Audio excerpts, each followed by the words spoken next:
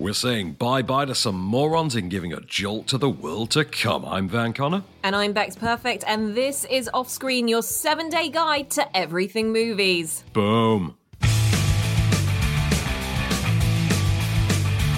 Groovy. Welcome to Off Screen. We are giving you a very big variety of movies this week, both on your couch but also in the cinema.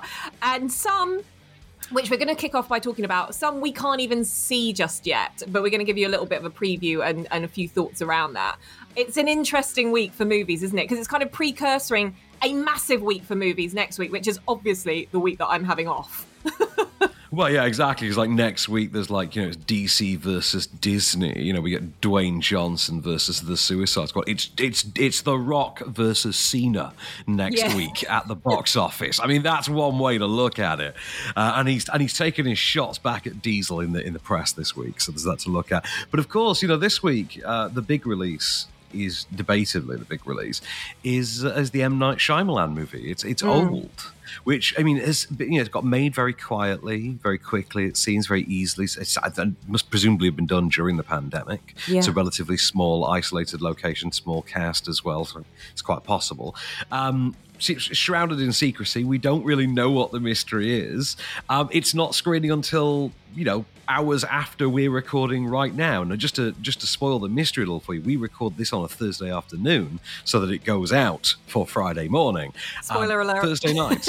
Yeah. So we can't tell you though in this instance, and this is a very rare case that this is happening.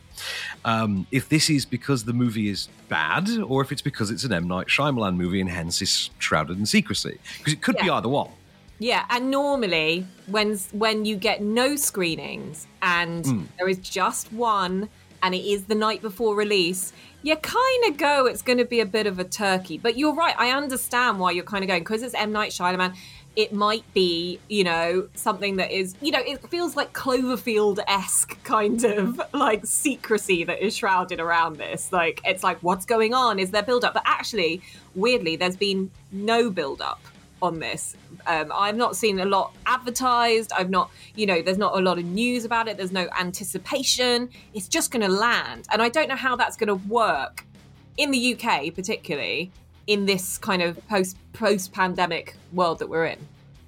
Well, this is the thing, because I'm intrigued by this one, because it seems to be sort of a Jordan Peele-ish kind of setup. It does have that sort of Us kind of feel about it. And this is like a family going to like a remote beach, and I think the kids start to grow old rapidly, and they then notice that they themselves, the parents, are also aging. And I think they've got like a fellow family, also their friends who are joining them, and it looks quite interesting. It looks quite Twilight Zone-y. Like, I'm up for that. Like, if Shyamalan's given me some Twilight Zone action. Actually, aesthetically, it looks weirdly like that reboot of Fantasy Island from about a year and a half ago that I strangely liked and no one else cared about. That the one with Michael Maggie Pena Q. was in it, right?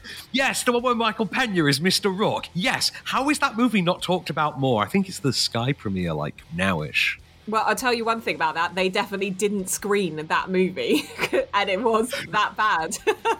Yeah, they didn't, and it was a Blumhouse movie, which shocks me. I mean, that's another one. This is Shyamalan. It's Universal distributing. Is this one Blumhouse as well? Because seems to have thrown his hat in with Blumhouse lately. Maybe that's why I'm getting that Jordan Peele-ish vibe off of it.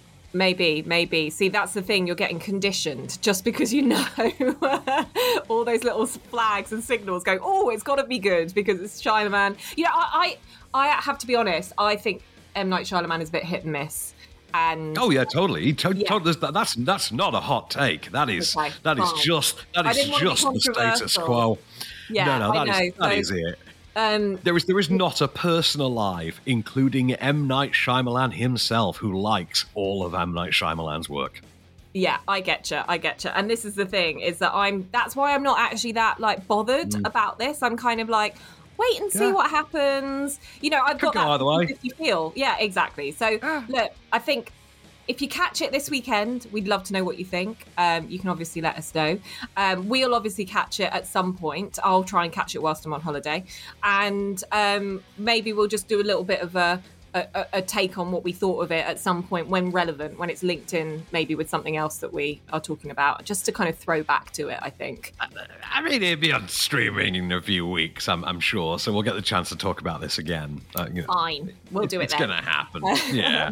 In the meanwhile, though, let's talk about a movie that we have, actually, because obviously the rest of the movies out this week we have had the chance to see. So let's talk then about our first one. Do you want to talk to us about The World to Come? Yeah, so when Van said to me, The World to Come, it's kind of like Ammonite. I was like, oh, shudder. Here we go. What am I going to be watching? But it stars, the big names are Vanessa Kirby and Casey Affleck that's in this. And it's kind of, for me, I have to say, it feels a little bit, setting-wise, it's kind of Little House on the Prairie style, Midwestern. Yeah, it's 19th century rural America, isn't it? Incidentally, by the way, Catherine Waterston is kind of regarded as, I don't think she is a big deal, but she is kind of regarded as one. In what circle? Because of all the movies she's been in, like, oh God, what was the P.T. Anderson one? Inherent Vice. There was Inherent Vice a few years ago. Then she wound up in Alien Covenant. She was doing those sort of, those PTA adjacent indie films. Like, she was talked about as if a big deal. And her having the lead here opposite Vanessa Kirby, being where Vanessa Kirby currently is, you do feel like they are pitching it in that direction. Anyway, so it's basically their Ammonite, innit? Yeah, and actually there's less pauses.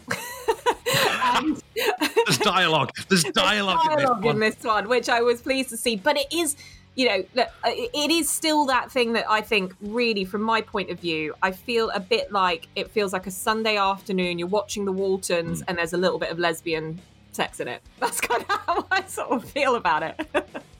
On which note? Earlier, I felt that whenever I would draw close to you, you would retreat, and that if I kept still, you would return, but you'd stay at a distance, like those sparrows that stay in the farmyard and won't come into the house. That's not how I feel. How do you feel that? When I was in school, the teacher had me read Cordelia to an older boy's King Lear. Near the end of the play, the king and his daughter are imprisoned, but he views it in a positive way. Come, let's away to prison, he says. We two alone shall sing like birds in a cage. Hot. Right, so let me just break down my experience watching this film for you. First of all, I loved this. I absolutely loved this. Did not expect to. Saw the poster, thought, oh, great, Catherine Waterston. This is going to be a rollicking time. Yay. And then, of course, I started watching it, and it starts off, and it's this dark, somber, grim, dull, boring, insightful, voiceover-driven, my life was terrible. We spent each day by the crook. And then these weird people moved in next door. And they had a hot wife. And then, of course, the energy picks up a bit. And then you get to the next bit, right, the energy picks up again. And as they start to come out of their shells, as this sort of forbidden romance allows them to unfurl, it's literally, it's kind of like watching The Father. It seems like the actual forest itself comes to life around. I know this is obviously a stylistic, very deliberate choice. The forest itself not only actually flourishes around them, but also stylistically, visually, even just color palette, just broadens out around them. And the energy picks up. And even the other characters around them start to liven up because, of course, we're viewing this all from their perspective. So that makes complete sense. I thought this was great. By the end of it, I even enjoyed Catherine Waterston. I never thought I would enjoy Catherine Waterston in anything. I find Catherine Waterston so bleak. Yeah, but do you think that that's because we know that Ammonite was so bad that anything's going to be better? And this has got more life to it, better performances, better setting. It's got, a better intensity. Like, I wouldn't say this is a great movie. This, to me, felt, even with the energy picking up, it just looked and felt like a Sunday afternoon movie that I would have watched, from the 70s. Don't get me wrong, in terms of something I could pitch it towards, I would actually pitch it towards someone who enjoyed Brokeback Mountain, because I think there is a very strong comparison for the two. When you look at the setting and you look at the forbidden nature of the relationship and you look at the fact, even though Brokeback is a bit more contemporary, it's obviously not current day, but it's 1990s, is it? Yeah, I think so. Yeah, I think it's early 90s, isn't it? I would say it's something that works for that same sort of a film, that same kind of a relationship-driven drama. Yes, it has, in that way that Brokeback Mountain's not necessarily a Sunday afternoon film, necessarily, but you can see, okay, with the pacing of this, maybe I would enjoy it on a Sunday afternoon. Yes, absolutely, I would give it to that. However, I would say if you're the kind of person that can enjoy Brokeback Mountain as a 9 p.m. on a Tuesday night film, don't get me wrong, I know I can, you'd enjoy this as well. Yeah, I think that's a good take on it. And I think for me, I like Brokeback Mountain to a point, and it doesn't overly float my boat more than you'd expect it to. I'm not like fanatical about it. And I think this movie has those similarities. I think the setting for me, just generally the time frame and stuff, I don't find that I didn't want to be in the Midwest in the 1860s. Like, it wasn't really that kind of exciting for me to watch. But I take your point. I get it. But I also think you're enjoying it because you got Vanessa Kirby having a nice little romp. Fair.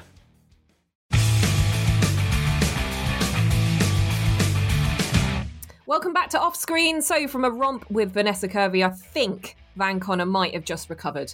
And he's back in here with us. He's going to talk us through, I've not heard of this, Bye Bye Morons. It's a foreign language film, isn't it? It is a French film. I'm just going to say, I emailed our mutual acquaintance Jake at Curzon to ask him for a screening link for this, and did not think about the fact that I was sending him an email in which the subject line simply read, "Bye Bye Morons," and then realised that sans context, that's a hell of an email to send. True, yeah. Right, so this is the latest film from writer, director, producer, actor Albert Dupontel, who also stars here as the co-lead alongside, you have to forgive me my names on this, Virginie Efira. Virginie Efira is Suze, a dying woman, a sort of middle-aged dying woman. She looks an awful lot like Bonnie Hunt, actually, if I'm being really honest. She made me fondly miss Bonnie Hunt, just to see, oh, Bonnie Hunt, I haven't seen you in ages. Anyway, she's a terminally ill woman who kidnaps a City Hall employee to aid her, like a bureaucrat, to aid her in this quest to track down the son she gave up for adoption in her teens. And along the way, they sort of accidentally kidnap a blind file clerk, a file archivist, to drag along for the ride. I can only describe this as what you'd get if you asked, like, Spike Jonze to direct Philomena, or you know what I mean, like something like Edgar Wright. If you asked Edgar Wright to do Philomena, that is literally what you would wind up with here. This thing is bonkers. It is just dark and nuts and weird, and at the same time, so just unflinchingly charming and disarming and absolutely just captivating, and it really drags you along on this frankly bizarre romp of sorts. Just it's like nothing else. Is it typically French? I wouldn't describe it specifically as typically French. Its sense of humour it's quite an absurdist comedy. Its sense of humour is it is that Spike Jonze, Edgar Wright absurdism. That it is still our world, but we're all working from the same place. I get how it works. That's fair. But no, I thought this was great. It does not go where you think it will either. Like, you think, okay, I think I know what movie this is going to be, and then it sort of pivots a little, and then again it pivoting, and at one point this is a matchmaking rom-com. It's all over the shop, but it somehow all works, and it just wins every time. By the end of this, I came away, I was just utterly charmed. And for non subtitle aficionados, is this easy to follow? I'm talking about, is this like Parasite easy to follow because it keeps you so entertained, you're just completely engrossed? I would say that because the stylization of it is such that I think you would need it to be subtitled just to sort of go along with kind of how wacky it is at times. Has the feel of Jean-Pierre Jeunet, if anyone knows that reference, the guy who directed Young and Prodigious T.S. Spivet about 7 years ago. It was the guy once upon a time directed Alien Resurrection as well. But most importantly, directed Delicatessen. I think, let's not have Kermode hang drawn quarter me anytime soon. But it reminded me of his sort of sense of humor at times. I think this is a really, really great movie. I think, and if you get the chance to see Bye Bye Morons, or I believe its actual title is Adieu le Con. I prefer that title. Yeah, Adieu le Con. But yes, I think because it feels fun to say. It's a very visceral title to say. So I feel like if you walked up to your local art house and said, "We'll have two to Adieu le Con," then at least you have the fun of being able to shout it out somewhere as well. Yeah, you'll feel cultured for having the ability to say that as well. But yeah, go to your local Curzon, seek this out. You can also watch it at home because it's Curzon movie. They have the Curzon at Home, I think, platform. Curzon have their own premium on-demand service as well. So I do recommend if you want a wacky, fun movie to watch at home that's got bags of heart and charm. Nice. Adieu le Con. All right, well. Bye Bye Morons. We'll move on from that moron and you as a moron. Or maybe do you know what? What? Do you know what, though? Here's a comparison for you. If you were going to remake this in the English language, right, it's Steve Carell and Amy Adams. That's who you I like that combo. Yeah, okay. Steve Carell and Amy Adams star in this. Nice. Okay, well, let's hope, fingers crossed, for a Western remake then. Maybe not, but if it has to be done, Okay. Fine. So let's move on to, I think, the big film of the week that a lot of people will be excited about. This is going to come out on Amazon Prime. And this is Jolt, right? Which it's Jolt, yes. It's Jolt. It's definitely Jolt. Yeah, it's definitely... It's 100% most certainly and only Jolt. Right. Let's give you a little bit of background. So Kate Beckinsale stars in this alongside Stanley Tucci and also Jai Courtney as well. So those are your big names in this movie. She plays a woman who has a rare violent disorder, which means almost slightly superhuman. She's born faster than anyone else, stronger to an extent. She's like a millisecond ahead of everyone. It's essentially hormonal, isn't it? She essentially has a hormonal imbalance that creates, I think I might be getting it wrong, cortisone or something like that. Yeah. That's your fight or flight reflex. And as such, it makes her superhumanly bad-tempered would be the way to phrase it, wouldn't it? But she's not Incredible Hulk style at the mercy of it, though. No. But what she has been doing is going to therapy to try and curb this. And the way, medication hasn't worked, all this kind of stuff hasn't worked. Therapy hasn't really worked, but it's helping to some extent. And that's where Stanley Tucci comes in. He's kind of her psychiatrist in this. And the way that she curbs this, and we did mention this on the last show, is that she has an electrode shock vest. So that every time she gets that slight impulse, i.e. at the very beginning of the film, you'll see a guy speaking to a valet and having a really big go at her and calling her a moron. Yeah. And you see Kate Beckinsale envisaging herself shutting this guy arm or foot in the door and slamming it and having those violent impulses all the way through. But the way she stops herself from actually doing that is by pressing a button that she has on a bracelet on her wrist that basically shocks her to stop her from doing that. However, snaps her out of it effectively. Snaps her out of it. Snaps her out of the red haze or the seeing red phase. Yeah, but what she's finding is that she's doing it so often that it's actually starting to not work. And so she's in despair about this. So she then ends up going on this date with this guy played by Jai Courtney and completely falls head over heels after one night of passion with him. And is expecting to see him on date 2. She comes dancing into a psychiatrist's office saying, "I'm cured, this is amazing." And then she finds out that he's been murdered and goes on a revenge-fueled rampage. It's not working. Okay, fix it. You're probably just building up a tolerance. No, I'm not. Look, this is cutting-edge, avant-garde treatment. Okay, well, I'm sure you'll get the Nobel Prize once you're dead. Is that a threat? Can you fix it or not? Your emotions must be running pretty high in order for you to override the system. Yeah, I have an unnaturally high level of cortisol, so my emotions are running high all the time. But you cannot keep using biochemistry as an excuse all the time. So I'm assuming that the date was a disappointment then? I mean, given that its primary function was to test if I could partake in a customary social situation without beating the out of someone, then I would say, it was a real disappointment. I think she's great fun in this. First of all, this is effectively a bare bones 3-star action film. This is essentially nothing more than Peppermint or Atomic Blonde, but it's got a few added value ingredients in there that do take it up from that 3-star standard to an actual full-blooded 4-star film.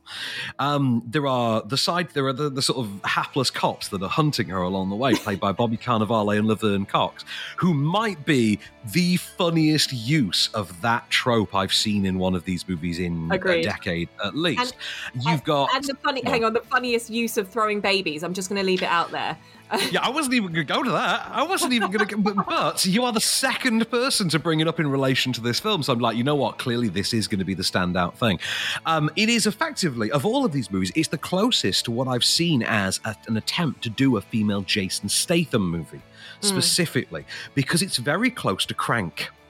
It's very close to the mentality and the adrenaline-fueled sensibilities of the Crank movies. I will say this as well. Hats off to it. Massive hats off to it for someone actually doing one of these and actually focusing it on the female gaze, because not only is this chock full of dialogue that, I'm sorry, if a woman didn't write, she pitched. Yeah, because no man's coming up with that. That for a brief 20-minute period, as my mother walked through the room as I was watching the screening, like coerced him into actually sitting on my couch and being, okay, what is this? I'm gonna have to watch this when it comes out. So yes, it also has a sex scene that can only be described as the single most female-focused guy-on-girl one of these that's been done in a long time. Wow. Okay. Yeah. Someone's intimacy coordinator had a great time working on this. Just all I'm going to say. Yeah, I had an absolute blast with this movie, and I totally wasn't expecting it. I kind of put it on in the background whilst I was watching, and then I put down what I was doing and was completely focused. It was so fun. Do you know what? I actually thought there were elements of this that was a bit like Nobody in a way. Again, yeah, but you look at how those films, you look at back to how Crank, for instance, and those grindhousey late 2000s actions bled into what would become John Wick and Nobody. You're absolutely right. It's all the same intrinsic DNA, and also the way the villains, for instance, are structured in this is quite Nobody and John Wick, isn't it? But I really loved Kate Beckinsale in this because she was so, like, she's incredibly posh English accent, like, you've got that, but she plays almost the subtle sarcasm really well. Like, you'll see it really well done when she first meets Jai Courtney and she's going on this first date, and it's just the tete-a-tete that they're having with each other is really well done. Can I ask? I think she's tremendous in this. I think I think this is a terrific role for her to play. Like, I think this is what the underworld character is meant to be like, but it kind of gets lost under all the nonsense. Do you think she is playing off of the perception of her own persona? Yes. Like, people think I'm like this anyway. You know what? I'm going to go and have fun with it. Do you think that's what... Is this Jennifer Aniston doing Horrible Bosses? Do you know what? I read an article, I think it was in the Sunday Times last week with Kate Beckinsale, and she is a blast. She knows how to take them. She's a bit like Posh Spice in that way. She knows how to take the mick out of herself and doesn't take herself too seriously. So Beckinsale would have to be. I mean, she was in all those Underworld movies. She was married to Len Wiseman. Yeah. She'd have to be a laugh to be around on some level. Yeah, totally. And so I think she's done that brilliantly in this movie. She's not taking it too seriously. Stylistically, it's fun. It's exactly what you want from an action movie. And I'm totally with you. You would think on the surface it's a 3-star, but actually it pushes it in a few different ways to push it to a 4-star. And it's like an hour and a half long, super, super easy to watch. There's a line of dialogue involving an Adam's apple in this movie that I am going to hold with me for the rest of my life, and I'm not even kidding. But no, very, very good movie. Can I ask, because obviously we're both recommending this. It's on Amazon Prime, so if you are a subscriber, do check it out. For reals, though, the hardcore question here, Bex, does she out Charlize the big Theron? That's the question. Do you know what? I think she does.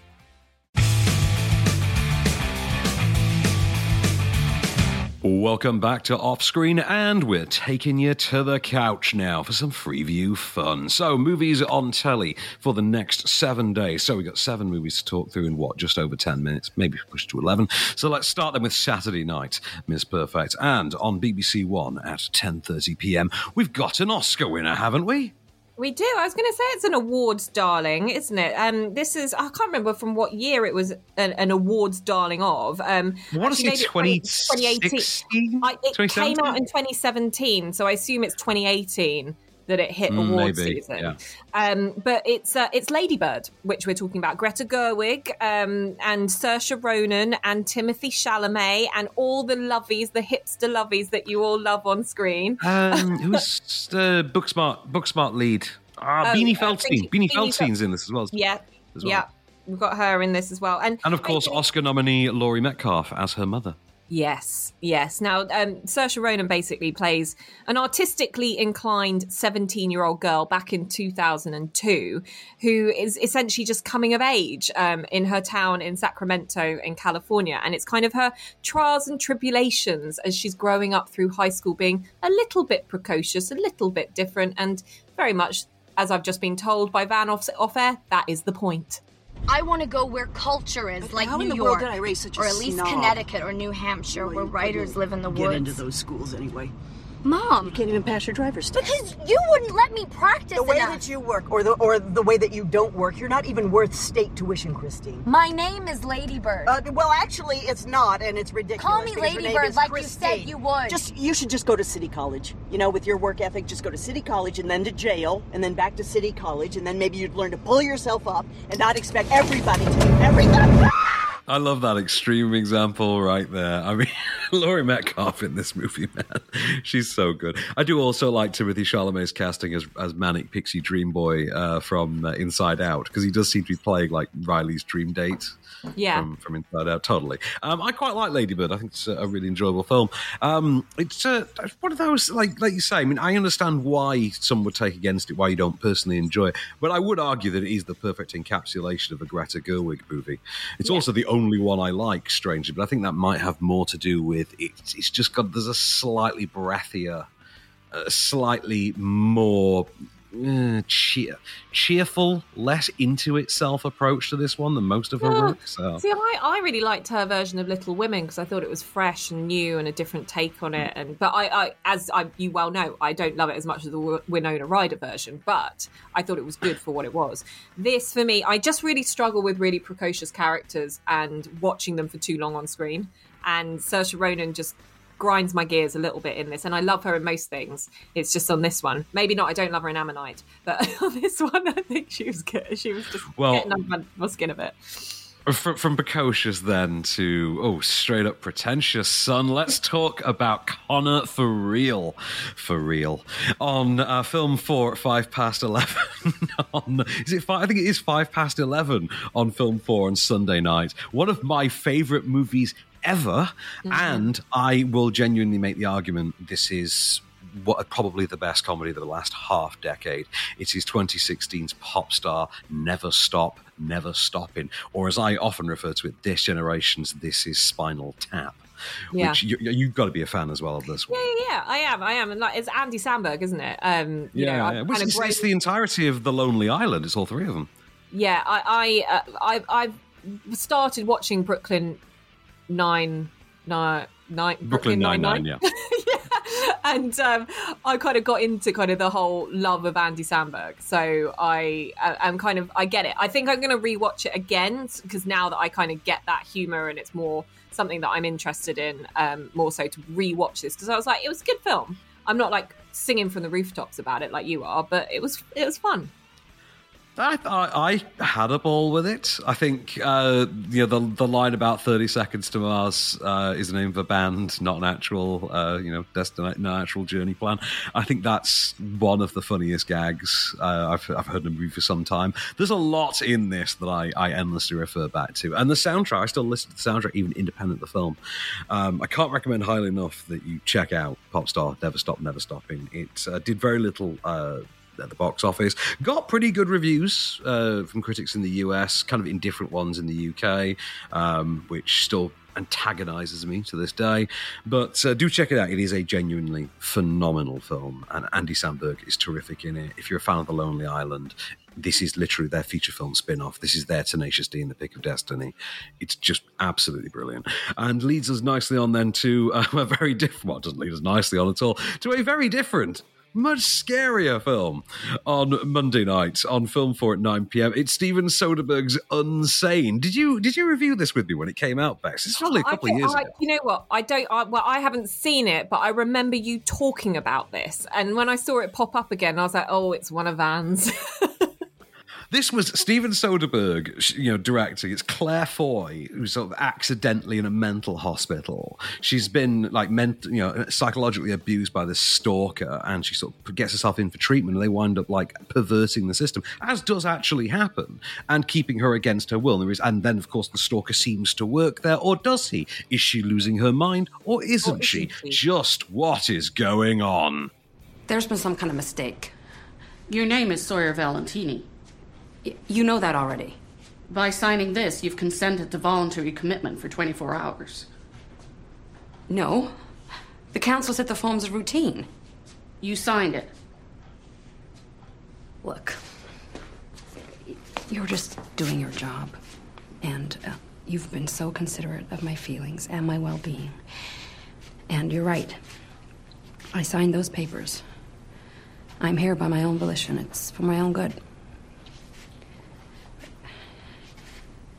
Can I ask, do you think I could just make a phone call just to let my family know that I'm okay? Let them know where I am? You get a phone call. That's allowed. Oh, you're so nice. Really twisted, this one. If you didn't see it, it's really good. Yeah, I was going to say, this got quite good reviews, didn't it? Yeah, and it was filmed on iPhones, I think. And this is one of Soderbergh's iPhone experiments. I think he was a very big fan of Tangerine, Sean Baker having done it on Tangerine at one point as well. So he was interested in using iPhones as actual handheld, recorders. And interesting experiment. It does work. It's nice to see Claire Foy doing something different as well. But, one person we can't say was doing anything different was Mike Myers in 1997. God, I remember going to the cinema and seeing this on opening night. Opened the same night as the Full Monty, would you believe? Wow. That cinema, that Odeon in Sheffield Town Centre, you could not move for middle-aged women, and you were choking on perfume. But it was worth it just to see Austin Powers, International Man of Mystery, which is showing on Great Movies at 9 p.m. Bex, the first Austin Powers. Do you know what? This didn't do that well at the box office and then became a massive cult hit.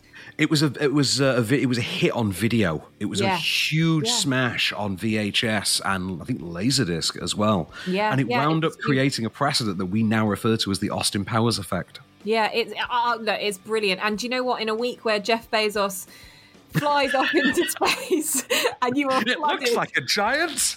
Hey, is that Johnson? Nuts, grab your nuts. Wang, pay attention. It's kind of perfect timing for this to be out in the cinemas. But that for me is I could watch this again and again. I feel like it encapsulates 90s bonkersness in one. Like, it is perfect that it was out in the 90s. I think the first one is genuinely underappreciated for how just straight good a comedy it was. And obviously everything that became iconic about it really spun out of the second movie. And that's why you have that third one, which really doesn't work very well at all. It feels quite convoluted and incoherent at the same time, overloaded, but at the same time with nothing to say. The first one, though, is a genuinely brilliant film. And I think Mike Myers deserves all the props in the world for his work on that first one, not only obviously as the character, but also as the writer of it, as the brain behind it. It's the little things. It's like when he's driving and he gets himself caught between two walls and he just keeps going back and forth. It's such clever, easy slapstick gags. And it kind of brings us back to a bit more of a more simple time of comedy that we know from the Morecambe and Wise and the kind of, that kind of era. It's that kind of very innocent humour in a way that is brought out. That is the direct influence by all accounts. But and also the role Elizabeth Hurley was born to play. Surely, is Mrs. Kensington. The ultimate fembot. Yeah. Yeah, exactly. Anyway, right, so let's go on then to Wednesday night. Yeah. On 5 Star, 9 p.m. This one, I think, is remembered more for the song than the movie. Dangerous Minds is on, Bex. Yeah, Michelle Pfeiffer, the song by Coolio. This is on 5 Star at 9 p.m.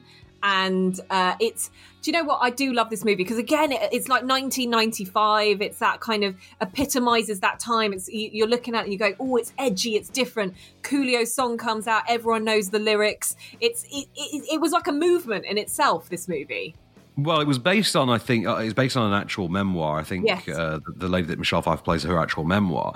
And obviously it was the perfect confluence of the mid-90s. By the mid-90s, Hollywood had 5 years sort of post-Boys in the Hood and movies like that, where it was trying to look for a way to commercialize the inner-city gang culture. At the same time, what you had here was a successful, best-selling memoir that played like Dead Poets Society. Yeah. With that infused. So it's kind of...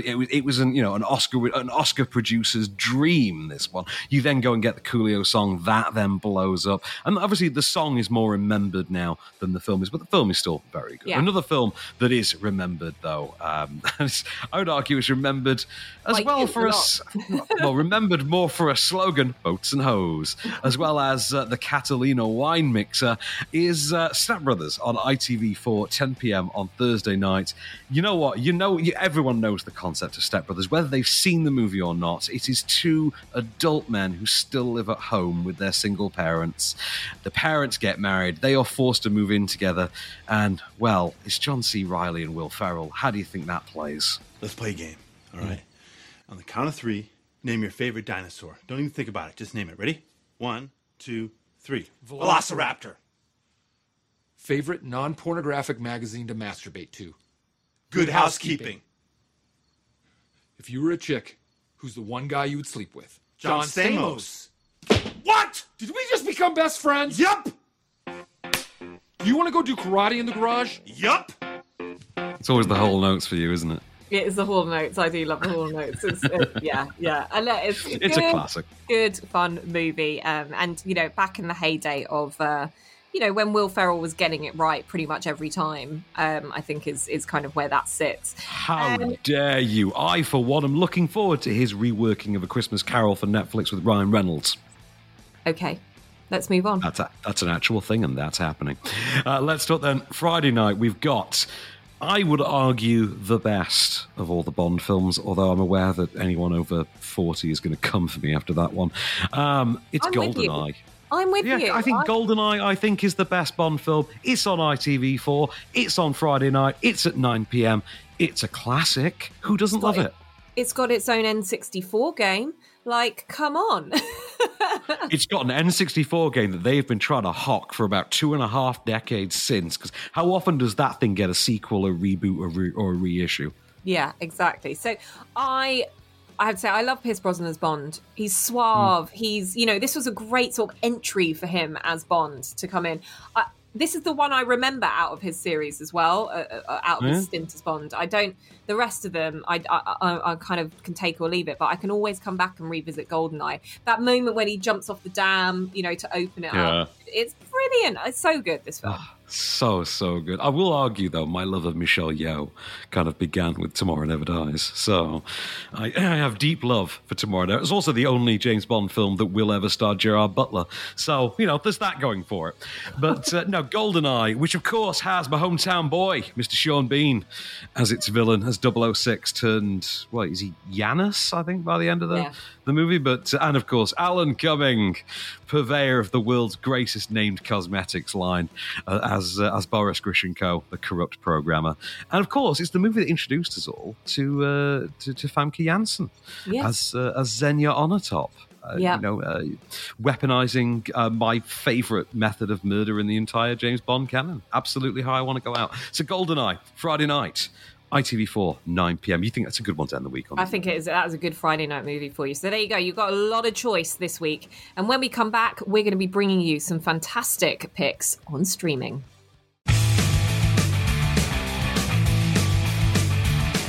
Welcome back to Offscreen. We are rounding off the show with some big picks for you on streaming. And the first movie that we're going to talk about is The Current War. This has an all-star cast in it. And I remember pre-pandemic, and obviously a couple of years before the pandemic, seeing posters for this everywhere on the tube. It had big marketing behind it. This was gonna be the big thing. Yeah. Like, it is this is a fascinating monument, actually. Even if you don't like the film, it's fascinating to watch it just to understand just how wrong the industry can be sometimes. And they thought they had stacked this one so tightly that there was not a chance that it wasn't going to be the big awards contender, because after all, they had Benedict Cumberbatch. He was a hot commodity in 2017. They had Michael Shannon. When's Michael Shannon not beloved? They even had an extra Spider-Man to hand. Spider-Man, like Pete Spider-Man. Spider-Man. They had an extra Spider-Man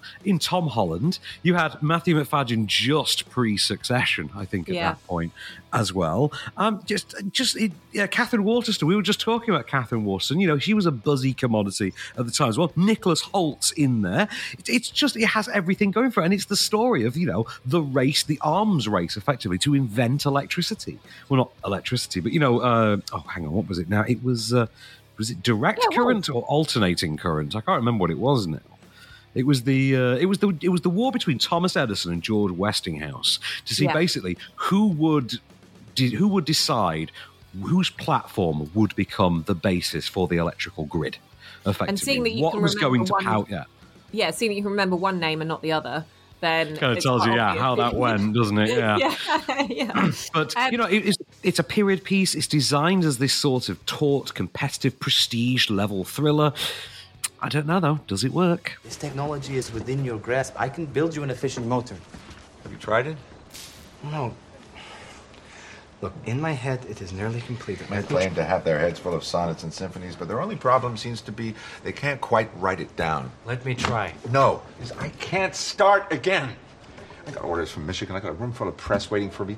Do what you were hired to do. So you will not honor your word about the remuneration? What are you talking about? Well, you said $50,000. Are you unhappy with my contributions? I'm paying you $50,000. That was a joke. Thing I've just remembered about this that I'd absolutely forgotten. Nicholas Hoult is playing Tesla in this. Oh, God. He's not terrible at him, actually. He's not that bad. He's no David Bowie, obviously. But that would explain how I subconsciously made that prestige leap in my head. But that is a good comparison. Yeah, that is the big comparison, isn't it? The prestige. That's the big thing. You know, I was thinking, what is that Hugh Jackman one that we? Yeah. If you're going to do two guys period piece rivalry movie now, the prestige is just going to be there forever.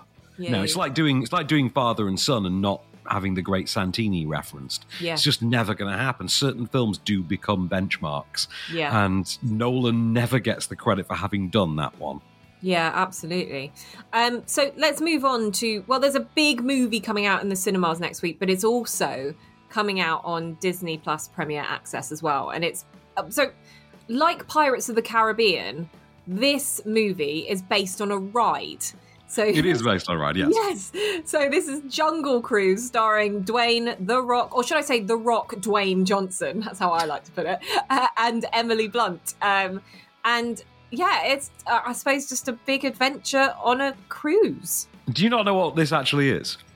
No, because I'm not here next week, so I was like, I'm not really looking into it. Dwayne Johnson and Wamkole Sarah, the director of, you know, The Shallows and movies like that, you know, non-stop movies like Liam Neeson level action movies, they have teamed up and they have effectively remade The Mummy.